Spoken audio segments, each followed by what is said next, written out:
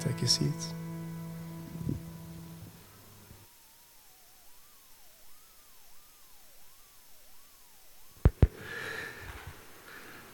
So do Christians really love their enemies? Do Christians really love their enemies? We're going to read some verses out of the Bible in a moment, and you will see that it is completely clear from the Bible that Christians should love their enemies. It says that very clearly in ways that can't be culturally maneuvered to mean something else. We are supposed to love our enemies. I must acknowledge in the preparation of this sermon, pastors get resources from all over the place, but Eugene Peterson, one of my favorite authors and pastors, helped me a lot with this sermon. In Matthew chapter 5, Jesus is preaching the Sermon on the Mount, and we know them well, the Beatitudes and all of those kinds of things where he says crazy things like blessed are the peacemakers, and blessed are the poor in spirit, and he's turning the world upside down. He's talking about what it looks like to have the values of God's kingdom in your heart and to live those out rather than the way the world lives things out. And then he goes on to say a bunch of things. He says, you have heard it said. And when he does that, he then refers to something from the Old Testament, and then he changes it. He doesn't take it away. He says, this isn't about keeping that law in the Old Testament, it's about what's going on in your heart. You've heard it said, do not kill. But I tell you that if you hate somebody in your heart, you've murdered them. And in verse 43, he says this, you have heard that it was said, love your neighbor and hate your enemy. Now, there's a really interesting little thing that Jesus is doing there, because half of that sentence is in the Bible. It comes from Leviticus 19, verse 18. Love your neighbor. But the second half, hate your enemies, is not. It wasn't part of the law, but it had become part of the culture. It had become part of the religious culture of his day, where Judaism said you must love your neighbor, but you must hate your enemies. And it's natural, the Romans were oppressing them, lots of people had oppressed them. And so it had gone from just love the Lord your God, love your neighbor, and hate your enemies. And Jesus says, no, I tell you, love your enemies and pray for those who persecute you, that you may be children of your Father in heaven. There's no other way to interpret that passage to mean anything other than Jesus is saying, if you're a follower of his, you must love your neighbor and you must love your enemy. Not in some theoretical way, but in a practical way. But not only does Jesus say that, and it's not only a kind of that verb love that the Bible says is so important, but listen to what the Song of Solomon has to say about love. In Song of Solomon 8, verse 6 and 7, place me like a seal over your heart, like a seal on your arm, for love is as strong as death. Its jealousy unyielding as the grave. It burns like blazing fire, like a mighty flame. Many waters cannot quench love. Rivers cannot sweep it away. If one were to give all the wealth of one's house for love, it would be utterly scorned. Now, we know that the Song of Solomon is a poem. It's a love poem, and poets are poets. But we've all been in that place where we've felt that love can be like that. That it doesn't matter what happens, I will continue to love. The Bible speaks to Christians and says we are to love our enemies. But let's be honest. We have a less than stellar record. We have a less than stellar record. Just think of slavery. People treated as property, taken from their homes to a foreign country, just given new names. We can't say your name, so we're just going to give you another name. And to be sure, many of the people that did that weren't Christians, but many of them were. We still have denominations in our world that were founded on slavery. What about apartheid? I can remember being taught to hate my enemy. I can remember during my national service being shown pictures that were designed to teach me to hate another human being. Genocides. We wish all genocides were committed by people of other faiths, don't we? Or atheists. The Rwandan genocide. Rwanda was one of the most Christianized countries in Africa. Do you know that? We wish that it was just the other people that, but if we look in history, we will see that some genocides have been committed in the name of Jesus. People that are different to us, homosexuals, people that have different ways of living, have come to believe that God hates them. The only way someone can learn to believe that God hates them is when people hate them. Indigenous people all over the world. When you read stories of indigenous people becoming followers of Jesus and then immediately being given another name, a Christian name. It wasn't usually a Christian name, but it was usually an English name. The truth is that Christians have not always loved their enemies. In fact, very often they haven't. I'm so glad that that's them.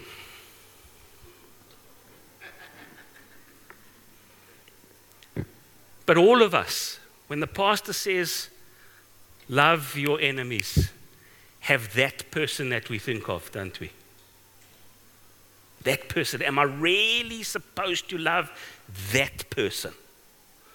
And the truth is, that person may be a horrible, godless, wicked, terrible human being that has done bad things to us and to other people. That other person may be Hitler. We've all got that person that we think of. Surely Jesus doesn't mean that person. The hard thing is that I think he did. I think that he did. To be sure, we mustn't think that because we love somebody, that means we let them do what they like. That's not so. Or we must, well, we'll figure it out. You see, I think as Christians, we all acknowledge the theory. But life. But life, Pastor. You see, it's great for you to say that, but life. Folks, we're not the first people to struggle with this. Even way back in the New Testament, God's people were struggling with this idea that they had to love everybody, including their enemies. John of Patmos is one of my favorite characters in the Bible. There are 5 books that are credited to John of Patmos: the Gospel of John, Book of Revelation, which we will talk about as 2 magnificent mountains. They're beautiful. They're these big, long books. The first one is a description of the Messiah, of Jesus coming into the world.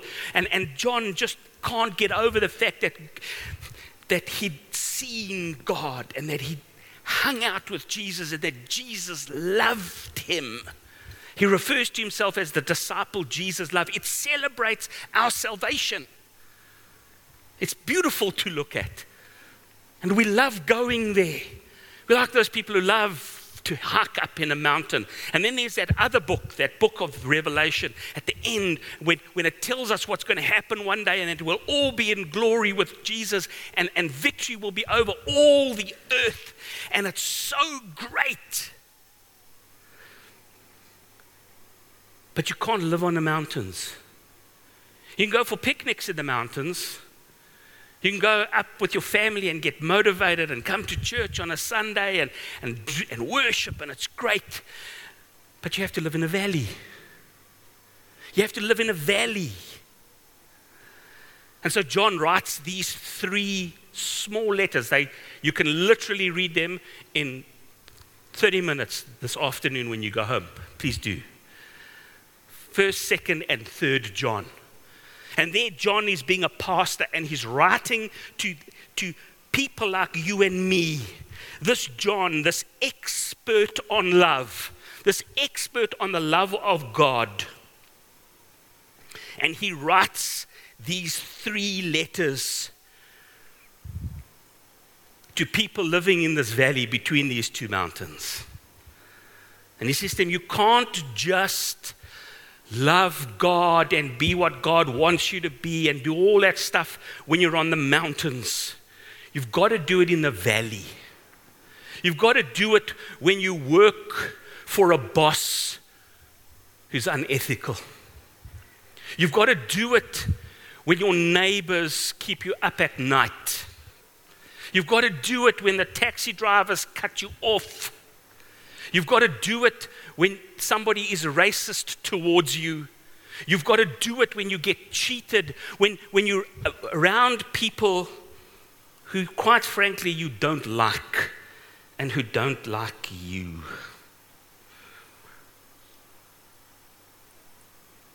And so John tells us, guys, we've got to do this. And the first step is to recognize the glory of those 2 mountains. We must recognize them, and we must thank God for them. Listen to what it says in 1 John 3.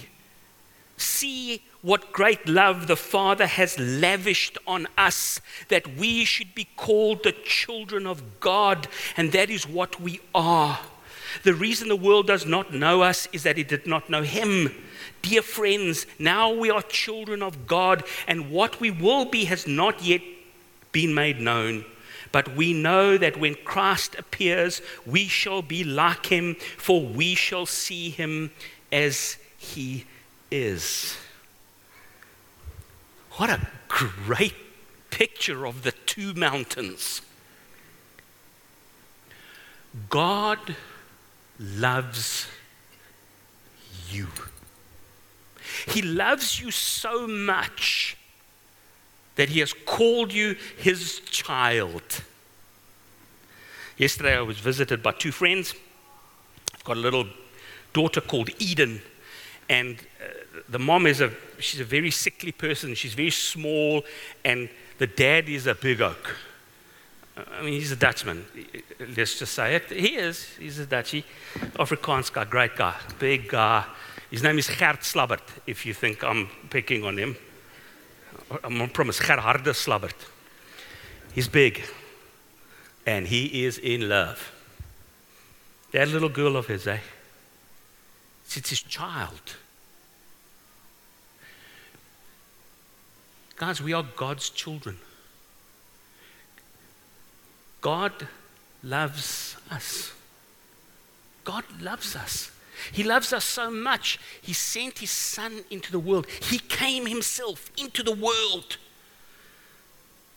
You see, unless you genuinely just know that God loves you, despite all your garbage. But then John also says this other mountain, one day you're going to be like him. One day you're not going to struggle with this thing and that thing. One day you're not going to be broken, you're going to be healed. One day, those 2 mountains, that passage just paints and if you're struggling with the fact that you think perhaps God doesn't love you, I want you to go home and I want you to read that passage again and again and again. 1 John 3, verse 1 and 2. But then John goes on to say, listen, but we've got to live in the valley. We've got to actually live in this valley, and we've got to do the things that God wants us to do in the valley. It's not just about waiting for the mountaintops. And so he says this in 1 John 4, verse 2 and 3. This is how we can recognize the Spirit of God. Every spirit that acknowledges that Jesus Christ has come in the flesh is from God. But every spirit that does not acknowledge Jesus is not from God. Now, I always used to see this passage as like when you're praying for someone who's demon possessed, and it hasn't happened to me often, but it's happened to me once or twice. It's scary, just so you know. It's weird and it's scary. That if you can just get that person to say, Jesus is Christ, God is Christ, Christ is God come in the flesh, then they're not really a demon. That's not what this passage means. What John is saying here is that we have to live with a mindset that acknowledges that God actually came into the world and lived like an actual human being. That it wasn't some kind of theoretical exercise that God was doing, that God actually came in the flesh. It's not just something we must say in our head, it's something that must be lived out. Because God didn't just come to bring us salvation. He did through his death. But he also came to show us how to live out our salvation. And if you look at the way Jesus lived, he loved his enemies. Doesn't mean he didn't argue with them from time to time. But he genuinely loved them. And so we have to recognize that love is possible in the valley. You see, I think some of us give up.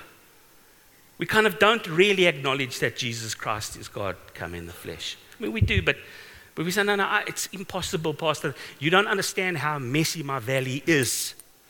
Well, Jesus showed that it is possible. And so we must do it. We must do it. And I know it's a problem. I know it's hard. And so I've said it once already, but I want to say it again because it's so important. See what great love the Father has lavished on us, that we should be called the children of God. And that is what we are. See what great love the Father has lavished on us, that we should be called the children of God. Folks, until we understand that we are loved, until we understand that John 3:16, for God so loved the world, means me. Don't you like being loved? I can't, my grandkids are moving away. You know what I'm going to miss? They're the only people who just see me and go, Bomba!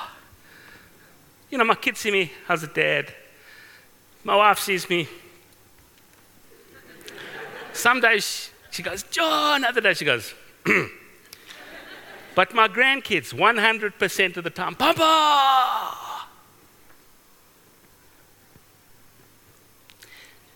Folks, understand that that's how God feels about you. John! Every time. For God so loved you that he came to earth to die for you. If you do one thing this year, ask God to teach you how much he loves you.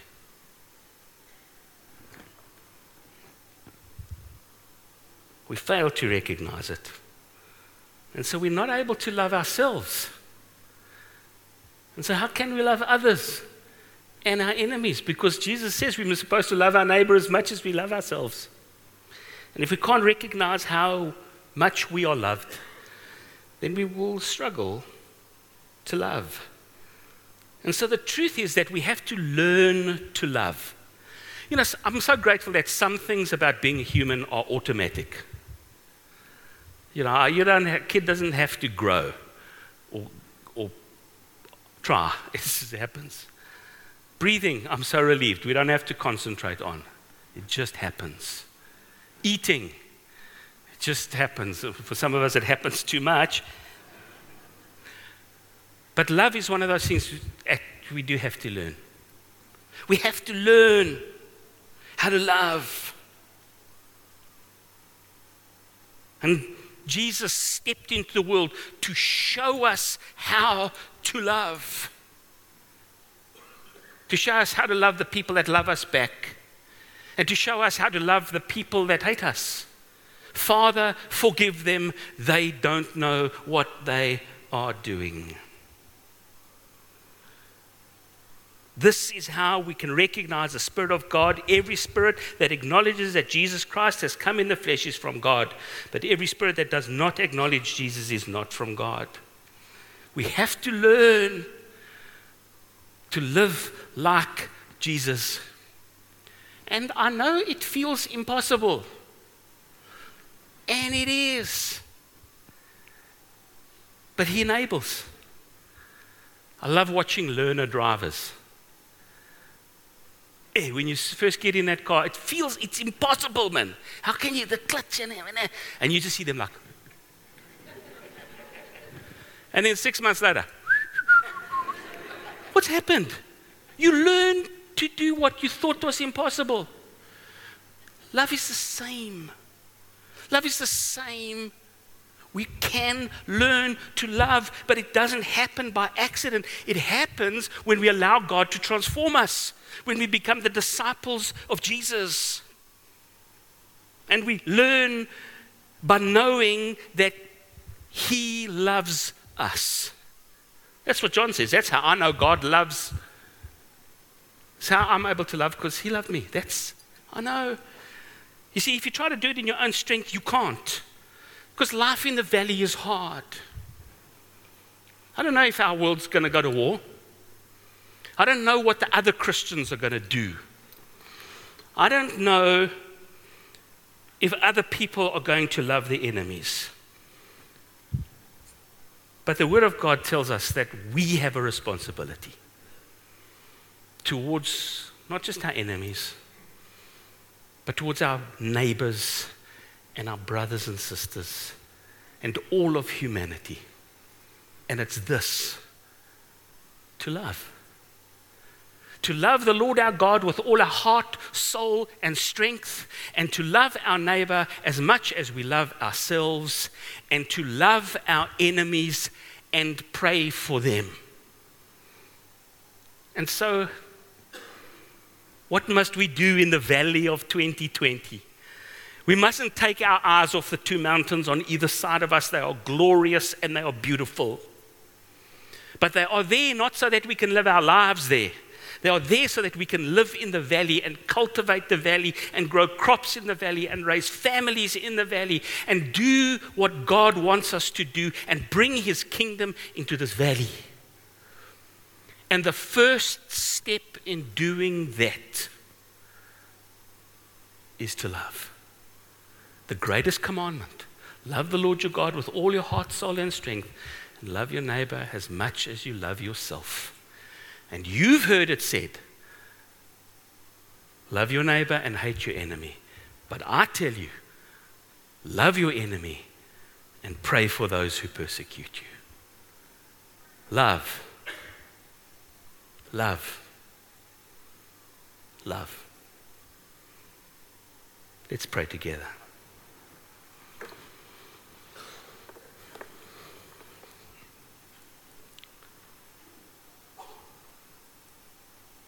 Lord, thank you that we are loved.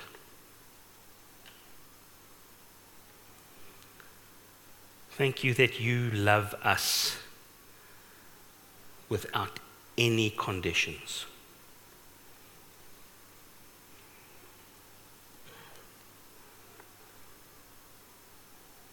Lord, I have to confess, I was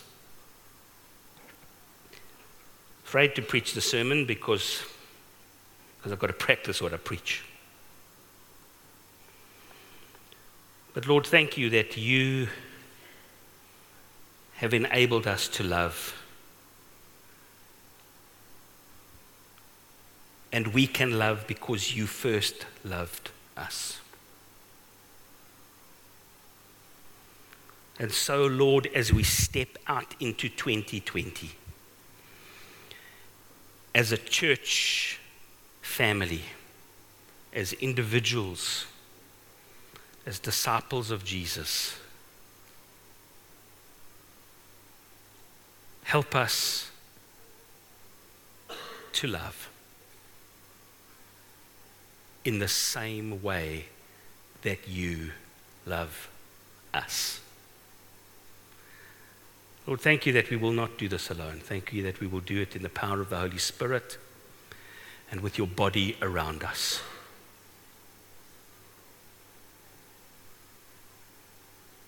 And so, to him who is able to keep you from falling and present you faultless before his presence with great joy, to the only wise God, our Savior, who loves you and who gave his life for you, be glory, majesty, dominion, and power, both now and forevermore. And all of God's people said, Amen. God bless you and have a love-filled week.